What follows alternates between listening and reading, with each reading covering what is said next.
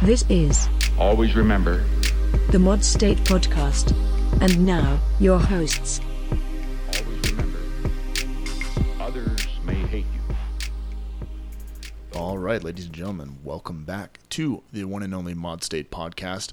Before we dive into today's episode, I would like to reach out to all of our listeners, wherever you are listening in at on this planet Earth, whether it be foreign or domestic. Thanks for tuning in. It's certainly what keeps us powered and energized to come back week after week to have pretty engaging conversations about what is going on here in the U.S. and abroad. As always, head over to modstate.com for more opinion pieces. You can reach out to us at modstate@modstate.com if you'd like to leave us comments, criticisms, concerns, critiques, and anywhere that you can leave any comments, you can go over to podomatic.com/modstate to leave any comments on these podcast episodes. All right, well, this episode is a special episode. It's the first in a long time to have a speaker other than just myself and John. But today, on this episode, I bring in a special guest, Candace Smith, who will discuss with me a bit about what's going on in Israel and Gaza City, mainly the increased tensions in that area of Israel in the Palestinians. We dive into a number of topics. We set up with a little bit of historical context and the current situation with the settlements and what has really pushed the sort of tensions over a boiling point in that area. But before we get started, a little background on Candace. So Candace Smith is an art historian who obtained her master's of arts in art history in 2019. She currently is researching and explores the issues of power, identity, politics, and built space in the context of post-Lebanese art institutions and reconstruction. She's also presented and lectured on power, space, and contemporary Arab art practices, both as a lecturer and conference speaker. She's also spent time abroad in working in places like Beirut with prominent art collectors and foundations. She also completed her undergraduate thesis work on 21st century street art and created during times of conflict in central Cairo and the West Bank. So beyond that, she was most recently invited back to university to speak about Arab art with the Texas Tech Health Science Center Program for Global Health. So I really, really appreciate Candace's perspective and background and knowledge, really helping me understand some of the nuances and obviously the complexities and the perspective by which I should be thinking about the Middle East in general. I only know as much as I have been willing to research, and just from my perspective in the past as in the Army, in military service, Candace comes from a really unique perspective, and this was a really hopefully one of many future interviews that we can have. So without any further delay, I'll bring you Candace Smith.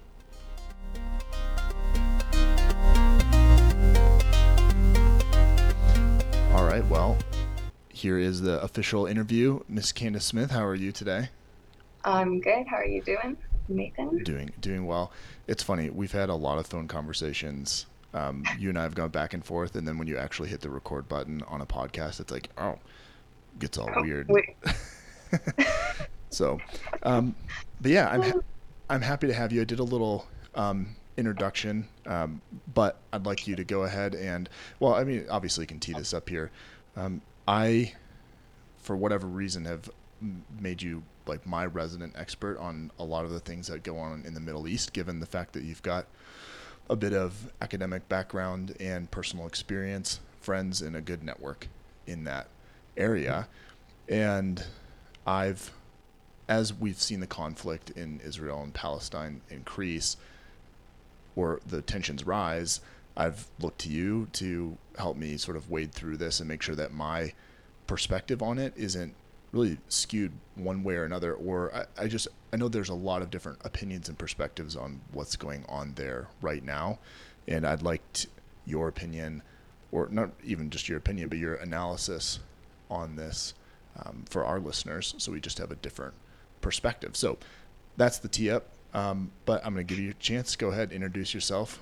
Welcome to the Mod State podcast. So I actually, not became interested, but I visited Lebanon in 2011 with a friend of mine from high school. And I just remember this whole process. I mean, it was the Arab Spring, we're watching it on TV, and I'm buying my plane tickets. And I just remember all of the warnings that my family was telling me, my friends, like, oh, be careful when you go over there, and giving me all this advice of like how I was going to have to act. In reality, it was not that way at all. I mean, I made some of the closest friendships that, I still keep in touch with everyone. I've been back and visited multiple times. Even when my friend doesn't visit, her family asks me how she's doing. So when I actually got back from this trip, and I was in the middle of switching majors at university, because I realized I really did want to be in the arts. And when I got into art history and picking my languages, I picked up Arabic, and I had really enjoyed learning it. When I was starting my art history classes, I started noticing a lack of research and kind of information on all of the art that I'd seen when I was over in Lebanon. Contemporary artists, and it kind of, I guess you could say, sparked my journey. And just, the more friendships I've made and like the more I've learned, I've become very passionate about it. It kind of feels like a second home. Yeah. Yeah, I would certainly say, and I do remember when you first went to Lebanon, and I thought it was great, but I wasn't shocked by the level of concern that a lot of, and I'm not blaming, like, there's like ignorant ethnocentrism, right? Like this scary part of the world where people don't, I mean, at the time, I guess we were still embroiled in Iraq and Afghanistan. Yeah. And so that's a lot of the perspective that people have. So, I mean, that's the way it was when I joined the Army. It's like, oh, well, the big, bad, scary place. Here we are. But yeah, I would imagine as you develop those relationships, as you develop and grow in your studies, that a lot of the nuances and the relationships of different people in different groups in the Middle East sort of take shape and become more, I would say, when you know people in specific countries like Lebanon, like people I know in other countries, the perspective shifts a little bit from the overall 30,000 foot view narrative. And I think that's why I really wanted you, well, first off, we've been threatening to do this for a while. And I don't think that at this point it's bad that we waited to do this, because I think there's more of an urgency. And to tee up that urgency, it's, I can open up my phone here, and the AP through CNN, through Al Jazeera, through every, I would say, middle of the road news outlet is talking about what's going on in Gaza, or outside of in Gaza City. So, I mean, the headlines are: Israel warplanes stage more heavy strikes across Gaza City, calls mount for a ceasefire. There's been a number of things that have happened over the weekend, and I think it would be helpful. Well, I'll tell you where I come from, and I'll get out of your way. But I certainly try to, at least on this podcast, on every issue, is to try to approach it by looking at both sides. And I feel like in this case, for a lot of Americans, either it's just not on their radar and there's a bit of apathy to it, or it's this position you take where you're not entirely sure what position you should be taking for a number of reasons. So whether that's sort of environmental and something that's been ingrained with you through childhood into adulthood to believe one way, maybe those perspectives shift when you meet new people. But what are we supposed to be thinking about this? And I think you have certainly a one perspective on this. I wouldn't say one perspective, but you have a very specific perspective on this, and I would like to hear this, your sort of objective facts, beliefs, and opinions on it. So I will kind of get out of your way. I think we talked about framing this, and so I'd love to hear just your initial response to the current events that are going on, but then talk a little bit about the history that got us to this point, and why I think you and I have talked about this, why it's important. I think context is so incredibly important in these situations. So that being said, there's the tee up. What are you hearing right now? What are your thoughts? Yeah. Quite a small order. So perspective-wise, because, I do study modern and contemporary art in the Middle East, which puts me more on the Palestinian side.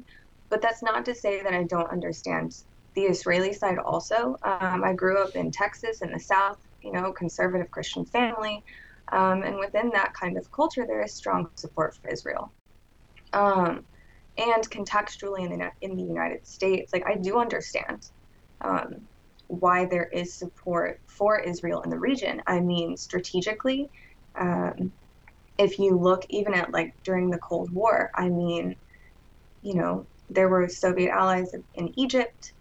Egypt was not allied with the U.S. You have other countries, I think Syria also, and, Israel was in need of a friend. And you have like a very strategic like port access as well. You have access to the Mediterranean, you have access to the Gulf. So it's more than just, it's really complex. And I know that people say it's complex and kind of leave it at that, but where to get started on this conflict and the situation that's been happening in the past couple weeks. I kind of figured out a timeline. If y'all have been looking at the news articles and kind of reading what's been going on, a lot of the timelines are very vague. And they mention incidents in, that are closer to the present, and then they'll, mention events which happened earlier, which gives you a skewed perspective of when things happened. So for context, it was the end of 2019, or it was the end of 2020, when these families in this, in this area of East Jerusalem, in this neighborhood of Sheikh Jarrah, were served with eviction notices. And one of the most convincing arguments that you'll see against this is that this is a legal issue, that this has to do with, rent. This is not about human rights. This is, a civil case. But it goes deeper into that, because the history of land law and kind of how we got here goes all the way back to the 1858 Ottoman land reforms.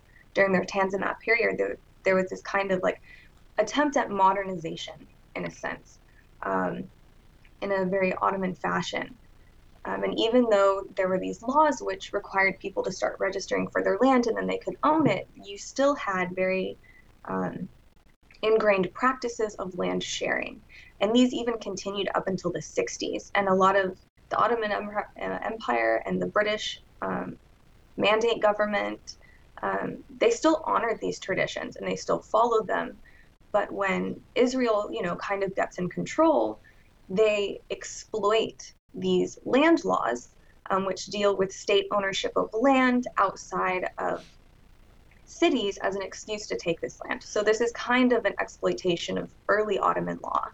So would you say, would there be a point in the Ottoman regime where all this would have happened and a lot of the individuals that owned this land or lived on this land really had no part in it, really had no say, or even if they did, might not have been in a position to object, rather, to the center of that empire was far away. So, and that just generation sort of went by after that, and there really was nothing bad happened. It was business as usual.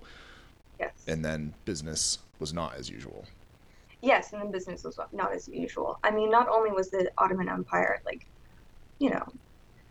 the capital's far away, but you also have, when you would register for land, it was an attempt to get more taxes. You'd have land taxes. There was, you would have to enlist in the military. So there were all these things that came along with it that weren't really, enticing for peasants, like peasant populations. And also think about kind of, how information would spread, not quickly.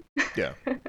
From Turkey down, across the Ottoman Empire, you have more remote villages with people, maybe they weren't the best informed, they didn't have the best legal advice. So it's a system that's very easily exploited. When a government really far away tells you, hey, just show up and register for this land, well, whoever gets there first kind of gets it. Yeah. So it doesn't in really a lot honor of cases, doesn't honor the inhabitants that are living on that land. yeah. Okay. And in a lot of cases, you had wealthier people kind of buy up land, but they would let people continue to live on this land. Because, there's a village, they're working the land, it's profitable. But this is a system that becomes exploited later. And this is, what you're saying is this is what's currently being exploited in Sheikh Jarrah neighborhood in East Jerusalem, that they've been served these eviction notices. And I think there's a number of reports that there's actually what you would call settlers, that's sort of that colonial type model, that have just taken over these homes for the most part, or are what we would call in the United States squatting, essentially, sort of running the time clock out. Yes, absolutely. I actually pulled this up because I wanted to have this specific for everyone. There is one of the residents actually in Sheikh Jarrah has spoken out, and he's posted about the stories of how these homes get taken. So just for a little bit more context, when you have, the Ottoman Empire's kind of, petering out, you have the British Mandate taking over, and there were a lot of Christian Palestinians that sold their land and they moved to Beirut. A lot of them were moving to the U.S. I mean, that's why you have such a large kind of Lebanese Arab population in Dearborn, Michigan. That's where a lot of those people moved over. It was, around that like late 1800s, 1880s to kind of 1900s. And some of them were selling their land to Jewish settlers, but not all of it. And that's what's important to remember, is not all of this land was sold at this time. And actually a very small percentage of land was actually under state control. And a lot of Palestinians did actually own their homes. The issue was more of the land around it. So here's his story. There's the families, the Ghawi and the Hanoun family. Their homes were initially stolen during what he says the settler organization in 2002, which was their second intifada, which is more of like a forceful eviction from a home. If violence is imminent, you're not staying in your home, but you do expect to go back when everything settles down. You still own it. But settlers who are protected by the Israeli forces and the Israeli police took over the Ghawi home before the occupation court had even made a ruling on these homes and who lived in them. Which is funny, because how can you make a ruling on a home when the occupants have been forcefully expelled? So then in 2003, this settler group who took over the house sold the rights of the property to another settler organization, Nahalat Shimon, which is a U.S.-based company owned by an American. Which is, kind of where we get real messy with Israel. And he says that it's worth mentioning that neither of the organizations own land in Sheikh Jarrah, yet the courts refuse to challenge or authenticate their documents, which is another issue. Palestinians do not have the same rights under Israeli law, which is something we can get into later, but there are organizations which actually, where Israelis will go and provide legal representation and provide evidence for Palestinians that are taken to Israeli courts. So this Nahalat Shimon proposed a project to build 250 settlement units on top of Sheikh Jarrah homes. And of course, the Israeli authorities approved this. So in 2006, the family's lawyer recommended that they go back into their homes and based his advice on the baselessness of the settlers' claims, so the families returned, because there were no settlers living there yet. But it wasn't long. The settler organizations came back, and the families were facing the threat of dispossession again. In 2008, the courts ruled to forcibly evict them, which prompted another solidarity campaign. And then in 2009, they were thrown out of their homes, and to their surprise, many of the solidarity activists who were supposedly there to protect them turned out to belong to the Israeli intelligence unit, the Mossad. So there's just a lot of kind of mess tangled up in the change of ownership of these homes. And that is what's certainly sparking a bit of the tension there, as it's almost come to a head at this point, where Absolutely. you can think about it from humanizing perspective. It's like, you're taking my home. Not to mention, it was towards the end of Ramadan as well, which is a huge disruption to that particular religious event. And there was also, I don't know, again, this is more my observation, but it certainly seemed, and was reported, that there was a lot of forcible removal from a number of mosques in Israel as well, which certainly would add to just, I would imagine, in the middle of Ramadan, just trying to worship, and you're running into these forces evicting you and making your life fairly disruptive. Absolutely. I'm glad you brought up Ramadan, though. So for those of y'all who don't know, Ramadan ran from April 12th to May 12th. And Ramadan is usually a time that, you're more like spiritual and religious sentiments are like heightened. I mean, it's the reason that in Afghanistan, the Taliban got away with destroying the Bamyan Buddhas. And they didn't get a lot of lashback because it was during Ramadan. But to put this also in perspective, Jerusalem Day is on May 9th to May 10th, which is an Israeli national holiday celebrating the reunification of East Jerusalem, with the rest of Jerusalem and Israeli control over the city. And this is often celebrated by very provocative parades through Palestinian neighborhoods by Israelis. Those are the white nationalists. Those the ultra nationalists, Jewish nationalists, that would have parades through Palestinian neighborhoods, yelling "Death to Arabs," stuff like that. Oh, this is different than kind of what's been going on now with this kind of ultra nationalist. As a holiday, though, not in this context, but even before, it's kind of a provocative holiday. At the end of that June 1967 Six-Day War, where they got Jerusalem back from Jordan. And then on May 15th, you have that 73rd anniversary of that original Nakba, which is the original expelling of Palestinians from their homes. I think it was like numbers range from like 250,000 to 700,000. Again, a lot of the documents were destroyed and kind of hidden to make it vague. But so there's very strong kind of religious nationalist sentiments during this time. I mean, you have Ramadan, you have Jerusalem Day, you have the anniversary of the Nakba. I mean, things are running high. Tensions are high, feelings are high. Even on a good year. Probably. Yes, even on a good year.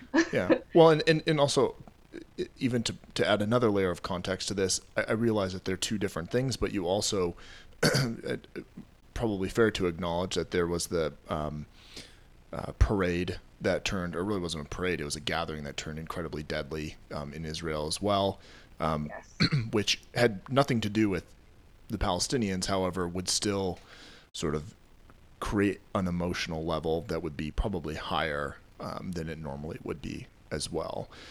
Absolutely. I think what else is going on? Benjamin Netanyahu, their prime minister, is failing to form a government, at least as of right now, which also is certainly how that plays into what's going on is hard to say, but I'm sure a lot of people could make assumptions. A lot of people thought he wouldn't, be in power much longer. He's currently fighting 3 cases of corruption charges. He's appealing 3 cases of corruption charges. So here we are.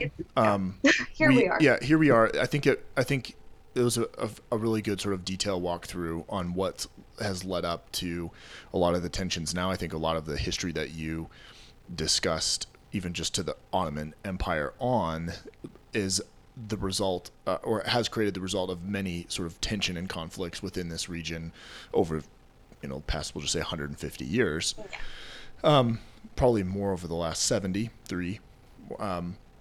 But I think there's certainly more history to talk about, but I think I'll come back to myself here and say that, it's when I speak to a lot of other folks, as you probably have, that are certainly taking more pro-Israeli stance, and especially in the context of debate and discussion, at least on this podcast, it is hard for me to, I don't, again, talking about the environmental factors, how I grew up, to take one stance or another, and what does that mean? Why is it so hard for me to come out against, as if I were to have a problem with an Israeli stance, now I'm against Israel and everyone, all of the Jewish friends, etc. But I think we were on we had a phone conversation, and I had said, I think it is that it is okay to actually, because this isn't a religion or a race of people, or really, it's a political ideology that really pushes, again, we talk about the settlement. We often hear about settlements in Israel, the displacement of Palestinians. What is it? Why is that so popular in this region of the world? Why is it? Well, because it is an ideology. And it is backed by specific leaders within their government, right? So it isn't, you can sort of dislike the policies that are creating much of these issues, but you're not really, it's not about a whole group of people. It's about the leadership and the perspective, or the campaigns, the policies, and the things that they would like to see in their country that affect other people. And that is what is so important to talk about. Even though you could talk about the existence of that country in general, that is a whole nother conversation aside from the fact that you could have this country and not have these problems.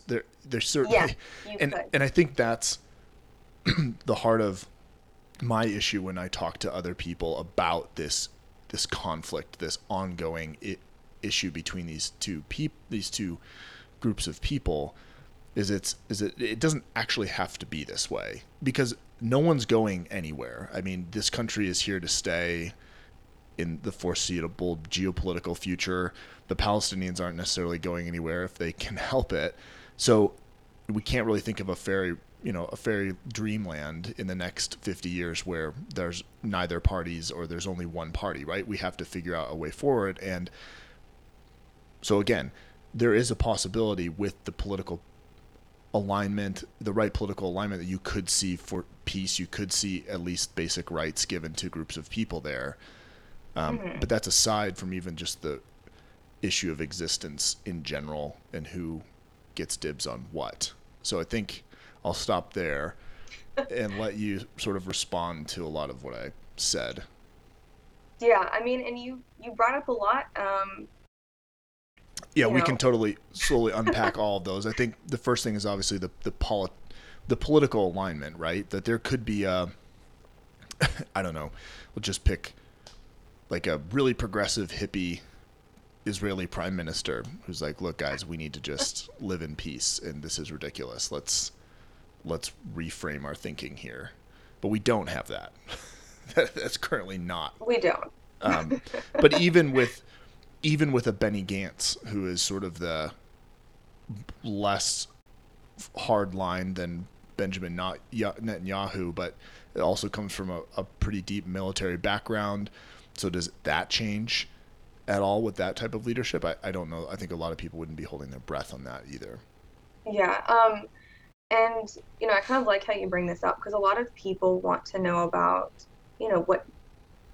what's going on with Palestine and Israel, because they want to know like what stance they're supposed to have and what side they're supposed to choose, which is kind of counterintuitive to understanding the situation.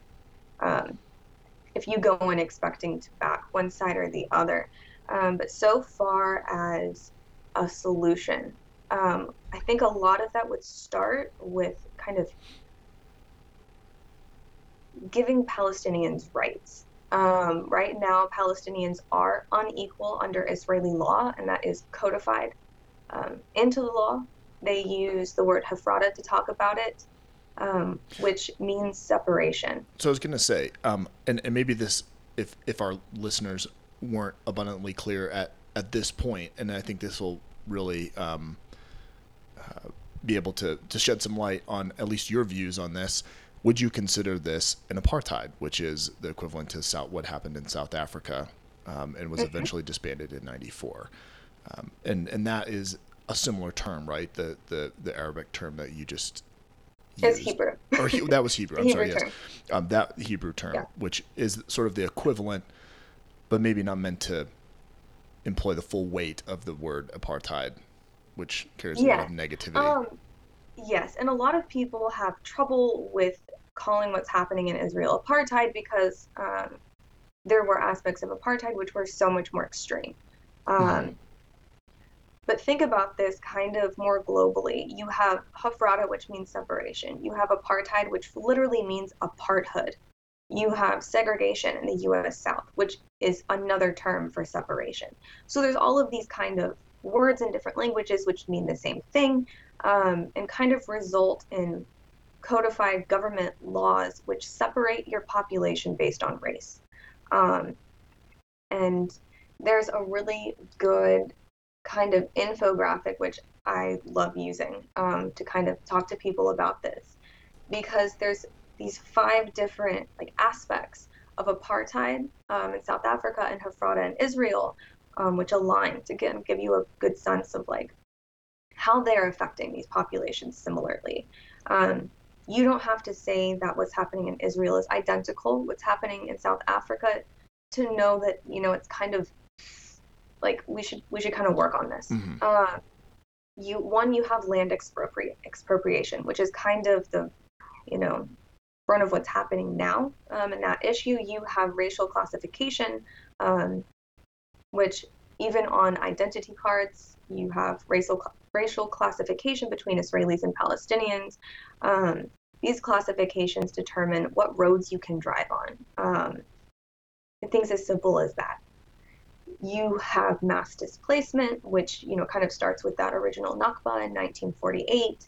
You have violent repression, which arguably happens a lot more places than just South Africa and Israel.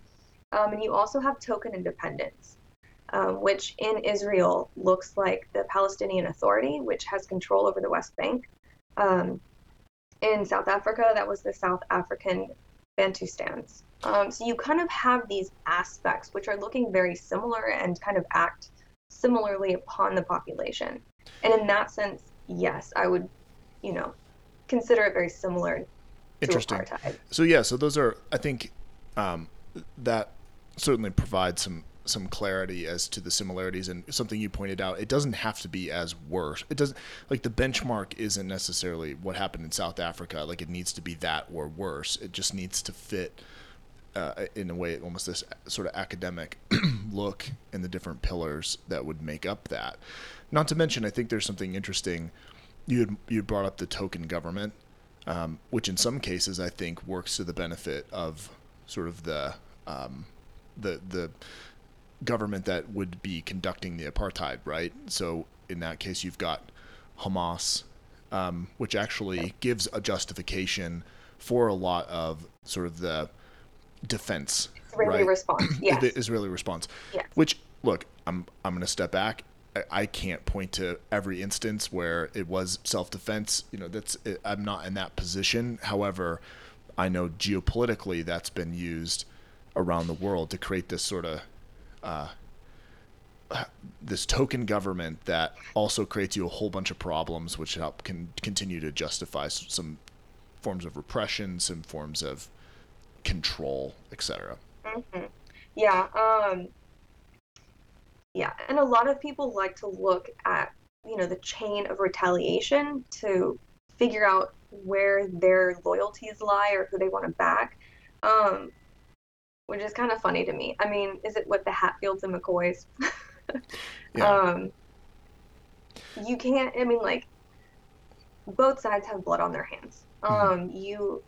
Like, Hamas has blood on its hands. The IDF has blood on its hands. Israel has blood on its hands. The PLO had blood on its hands. I mean, nobody's clean. That doesn't change the facts of the situation. And that is that Israeli citizens live with more freedom and rights, even rights to citizenship, that Palestinians do not, which is something we have to figure out how to rectify. Yeah, and I think that's, before we sort of move on to that, because I think you have a number of interesting ideas surrounding like what would create maybe a more just area, like, again, acknowledging the fact that we are all going to live together, and that's just the way, well, we should all live together. Any sort of deviation from that should be questioned with a high level of scrutiny, or at least investigated. But before we do that, you had also kind of moving back to, again, this idea that there's different set of rights for different groups of people, and that there's these land rights that are sort of being manipulated in a way that are moving and displacing Palestinians. You had created a really good analogy when you talked to, well, you can use Texas, for example, and in migration migration within the United States for some sort of context to what it might be like analogous to a situation that you could find over there. I'd love to hear you. Yes, and this is one that I love, especially teaching in Texas. And this isn't to tell you who's right or wrong, but just to try and make people kind of empathize with how Palestinians might feel, since many of the people that are in classes I teach or things like that are very familiar with empathizing with Israel. And I usually ask them, I'm like, how many of you are upset that Californians are moving to Texas? And I can tell you most of them are. I mean, there are memes about this. So imagine if Californians came to Texas and bought land and then started forcing Texans out of their homes. 100%, I can tell you, there would be an uprising of Texans, and they would be extremely proud of it. We would bring back the come and take it flag, which, there's the Texas secessionism. I mean, oh my goodness. And they would be loving it. They would fight back. So the obvious point, like, exactly. You understand that feeling. You will understand how Palestinians feel. You've been living on that land. Someone tries to take it. Excuse you? Yeah. So it's this idea. And when I bring this up, a lot of people kind of start laughing because they're like, "Yeah, we're already mad about it." It's interesting. As if there was some sort of loophole from some treaty when. With Mexico and the something US, happened, and there's a little loophole that after 2020, Californians can come in and take land from Texans. Yeah, and when you brought that up to me, I was able to synthesize that in a way that it's like, that would be crazy. The idea that someone could come and take the place that you live. I mean, we even have baked in eviction laws in the United States and most westernized countries that make it incredibly difficult for even the owner of property to be able to evict someone probably when they should be evicted and they're not doing the right thing anyway, like pay, as simple as pay. And so it is harder for me to think about, at least in 2021, that this would be something that I feel like I would have heard about 100+ years ago. And it's like, oh yeah, that kind of probably makes sense. The law of the land wasn't quite as established. Maybe it was a monarch, not great courts. Like, we'll just take someone's land over and it's all good. But it's happening in 2021 fairly blatantly in front of overtly. Everyone. And it does seem like a crazy, I guess it's harder for me to justify when there's more and more reports about it that, again, I'm not saying Israel shouldn't be here. I'm just saying they probably shouldn't be doing that. And it seems a little intense and does kind of make you question a bit of the sort of civil rights and just basic rights of the people there. And the more I researched it, the more I was sort of shocked to find that in a lot of these pockets and islands within the area, there's a real lack of basic necessities as well, Yeah. Which again isn't a testament of a group of people, but probably a government that has the resources to be able to adequately take care of individuals, So the Palestinians. not only are resources scarce for a lot of people, especially in Gaza and the West Bank, but especially in the West Bank, you have a lot of resources that are kind of, should we say, expropriated. I think it's like most water comes from the West Bank, and it's Palestinians in the West Bank that have least access to that water. They have less than, like, is it the UN's like daily humanitarian allowance, like the base amount of how much water a human should have access to a day, and Palestinians have access to less. Got it. And it's literally under the land that they're living on. So you have a lot of issues like that. And it's not in the middle of a desert somewhere where no one's got it. It's right down the road or across a specific boundary line. There would be that resource available. I mean, and not only that, but it's right down the street from the now walled-in settlement where, maybe you used to live and got kicked out of. Like, oh my goodness, Texans would revolt. We probably have more weapons than Hamas collectively as a state. So I think this is an interesting point to sort of dive into. And I know that we didn't originally discuss this in our precast, but I'd be curious on your perspective. One thing you had brought up that I did not talk about in the bio was your background coming from a Christian conservative family. I was brought up in a similar background, probably very, very close. But I guess from the Christian perspective, like I didn't specifically learn about Israel in a context that I idolized it or it played into my vision of the resurrection and all of this biblical context.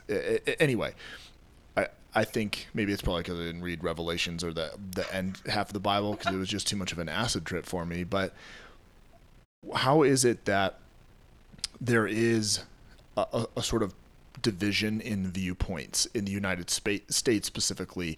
And I guess we're also competitive people. It is natural for us to want to take sides. What side am I supposed to take? And in this case, I think it's sort of, I guess, depending on what your viewpoint is on the specific issue in this region, you could take a side, but really we should be exploring this from, exactly how we're exploring it and talking about it, right?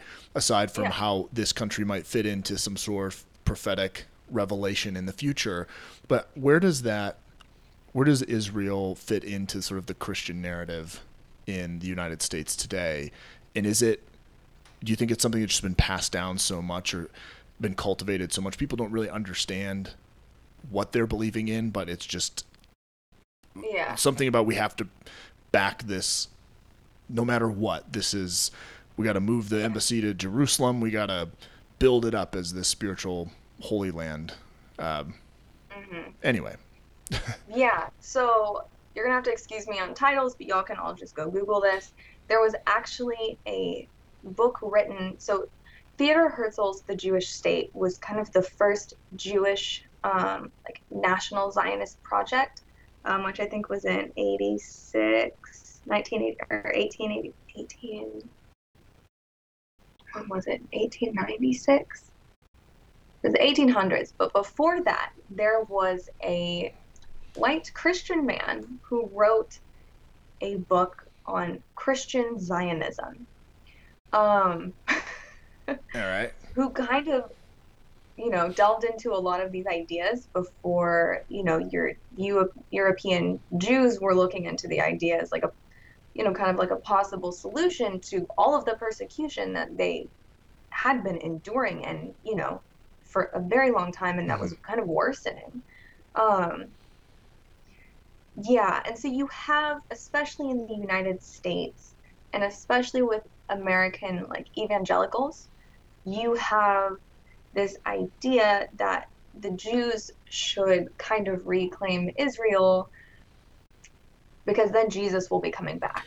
Okay, so it's kind of a selfish thing, right? It is isn't like very a selfish. allied You know, ship. you get the Jews out of Europe, you get the Jews out of the US, and you get Jesus to come back.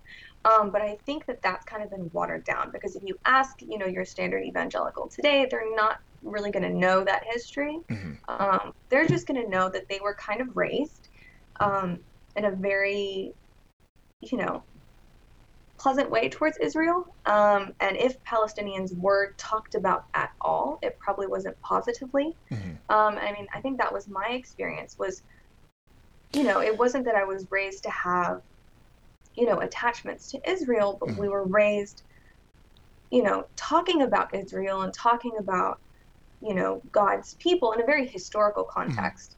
And we didn't discuss Palestinians. So in kind of your education growing up, it was we didn't even know anything. Like the existence of Palestinians and what they were experiencing was just not there. And what we knew about Israel was like God's people and, you know, this very righteous kind of sensation. And it's very hard to kind of question and deal with a lot of those things. I think a lot of people, when they're confronted with something like new like that, that's so upsetting and jarring to what they've been taught, and what, you know, feels like is so good, that it's an immediate stop to having that conversation.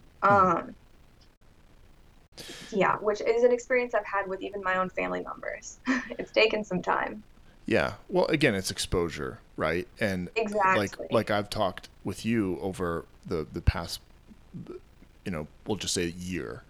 And it isn't that I specifically took one stance on Israel and Palestine, but it's certainly, I knew it was more complicated, a little bit more nuanced in terms of the tension that's there.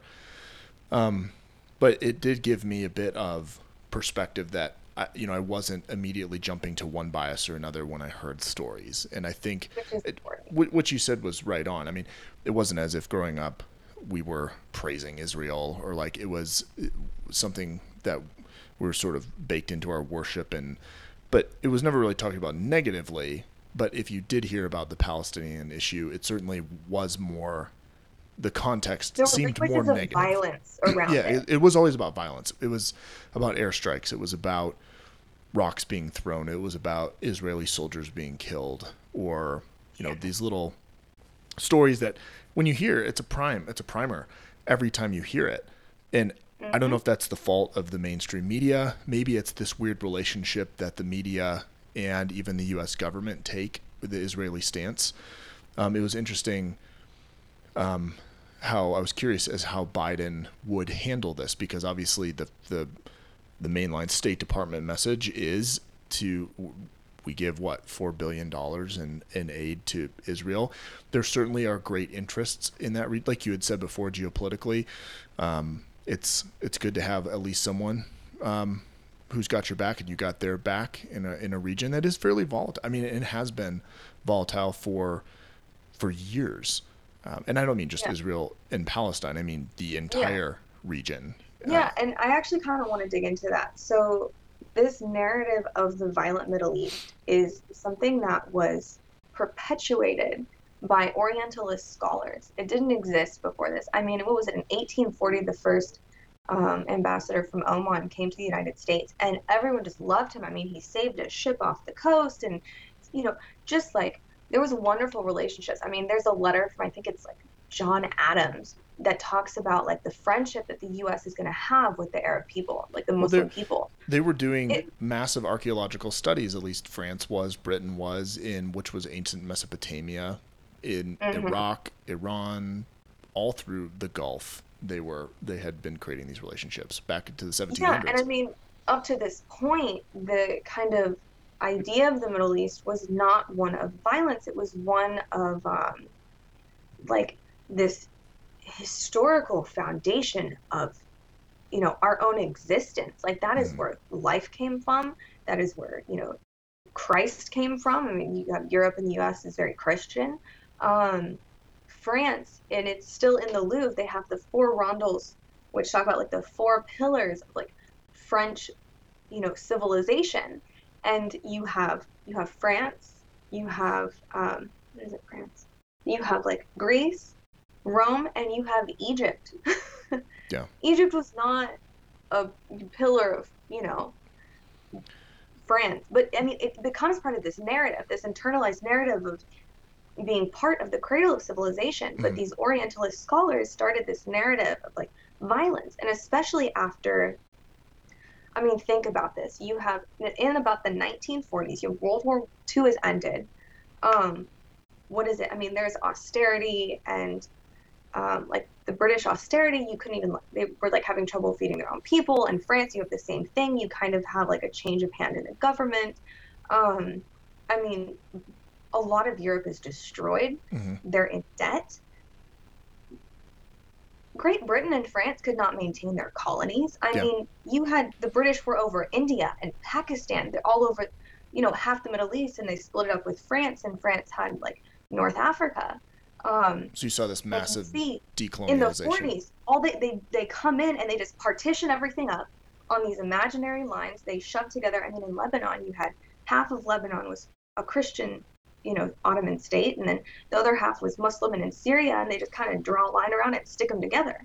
I mean, a lot of Lebanon's problems come from like shoving these two, you know, or not even two, you have like 18 populations into one state and saying, have fun, see ya.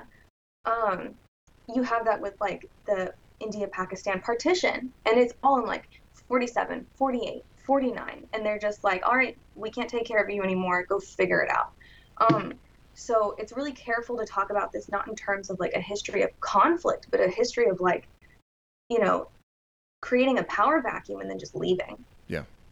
And then, you know, fighting over oil, you have, you know, BP in Iran, and then, you know, so a lot of these things, they don't happen in a vacuum. They happened with a lot of kind of engagement with, you know, Great Britain, Europe, the U.S., which is not to blame anyone, but like understanding this context. This violence didn't just happen. Yeah. Well, it seems as if, really, I think the last, I mean, you had colonialism, you had, like you said, France and North Africa. You had Spain and Portugal around the Horn of Africa, Dutch influence, a lot of British and French influence in the Middle East. This was after the Ottoman Empire. So you still have this sort of like empire ruling a group of people that otherwise, for the most part, could go and continue to live their lives and do whatever they needed. I think the Armenians probably would counter that narrative a little bit.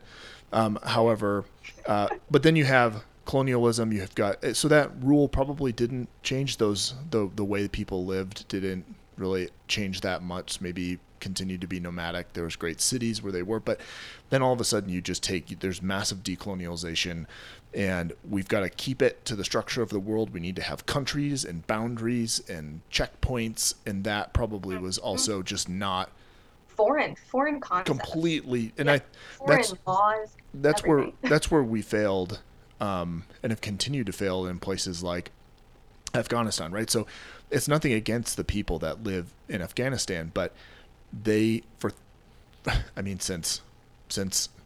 obviously there was a major shift in Islam being the predominant religion,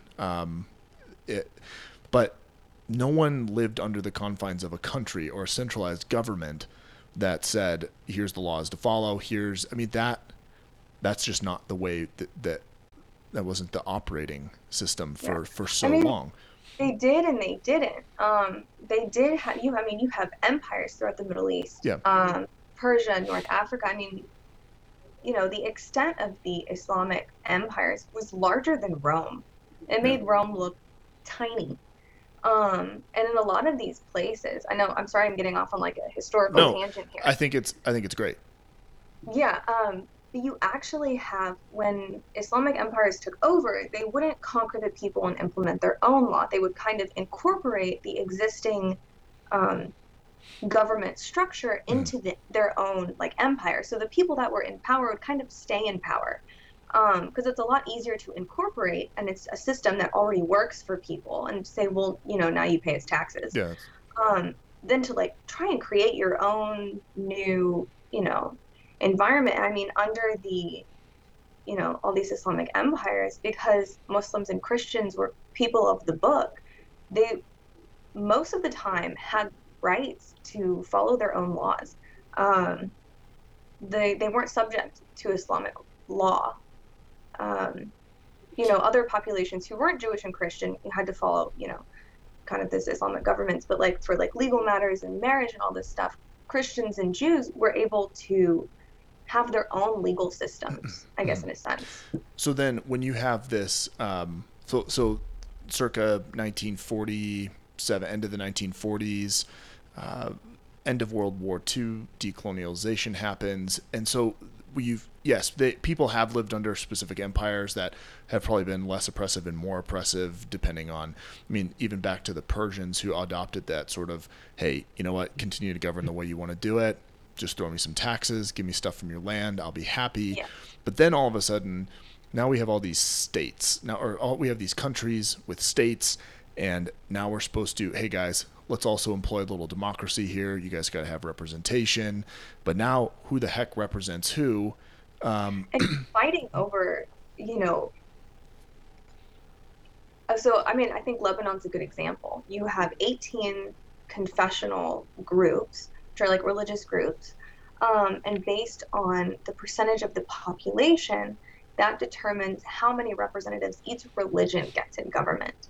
I mean, I think the president has to be Maronite, and then your prime minister has to be Sunni, and as a result, there hasn't been a census done since I think since the 1930s, and Lebanon became a country in the 1940s. And because they're so scared of this change of percentage of population. So instead of, you know, it becomes like oh my goodness.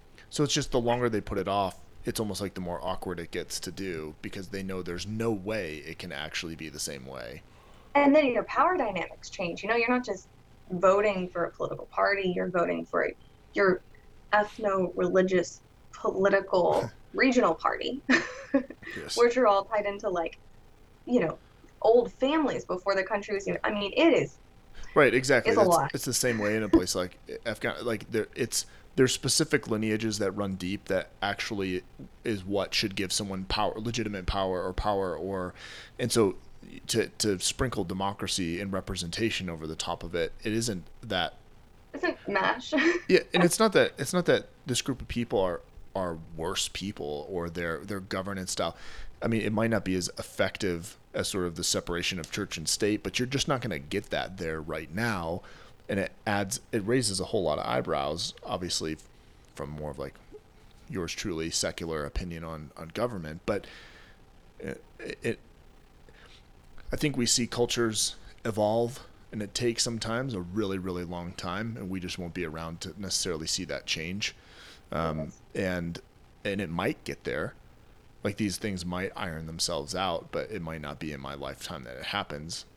So I don't know, that's like way forward thinking and probably more spacey and off topic. But with that in mind, how do you see, I mean, what would it really take to see some sort of, some people would say that ongoing tension and conflict, even though we don't necessarily want to frame the Middle East with conflict, or at least provide context to how it got to this point. Be careful when we speak about it. Yeah. Fair enough. And where was it going with this? I should say, I think a lot of it is, it's in a lot of other countries' interest to have these sort of disruptions in other parts of the world. For example, the U.S. this is the one that I really love, the U.S. Would pick sides between Iran and Iraq, and they just didn't need one to be too bigger than the other, and they would just supply either side with weapons to disrupt the other side. And so when the invasion of Iraq happened and they got rid of Saddam Hussein, there's a massive power vacuum. There's a huge bubble. When the U.S. rolled and left in the early 2010s, there was one country, Iran namely, that was in a huge position to create a lot of influence in that region. So I guess, you know, overall, it's like what could happen, or what should happen, at least between the Palestinians and the Israelis, that could at least force a little bit of change. That doesn't mean that is, you know, even just going to the two-party system or the two-state system. Everyone likes to talk about the two country, two-state system. there could probably be a lot more done prior to getting there, and a lot of foundation laying that should happen to get to a successful solution. And I'm wondering, maybe that doesn't make sense, but if it does, No, it does. what are those things that you see that would be so important to get there? I This is not as much my expertise, just because I haven't researched other places as much. But we do have other examples of, pretty horrible situations. I mean, look at slavery in the U.S. Mm-hmm. Who at that time could have conceived now? I mean, look at South Africa and what South Africa has done. So there are models for kind of how to get out, or kind of change these really sticky situations. And they're not pretty. They're not perfect. They don't get us to where we want to be immediately. But there's going to have to be a lot of recognition and accountability on both sides, which at this point is just not going to happen, unfortunately. But what's really interesting with this, going back to the Sheikh Jarrah and this neighborhood, is if you watch this as like a legal kind of battle and setting like legal precedent, based on all of this international pressure, the courts have delayed ruling on evicting the Palestinian residents multiple times. And actually, let me find it, because right now we have the Israeli Attorney General is going to sit and review the families' cases. It's gotten so much international attention that as a legal case, I'm going to be very interested to see what happens. Yeah, it almost seems like maybe, a lot of people I think struggle to even find the last time that the tensions were so high. It's been a second, but then every time the context is a little different, but the narrative is probably overwhelmingly the same. But this go around, I think it's been a bit different, and maybe that's because there's more podcasts talking about it. There's more social media awareness. There's TikTok.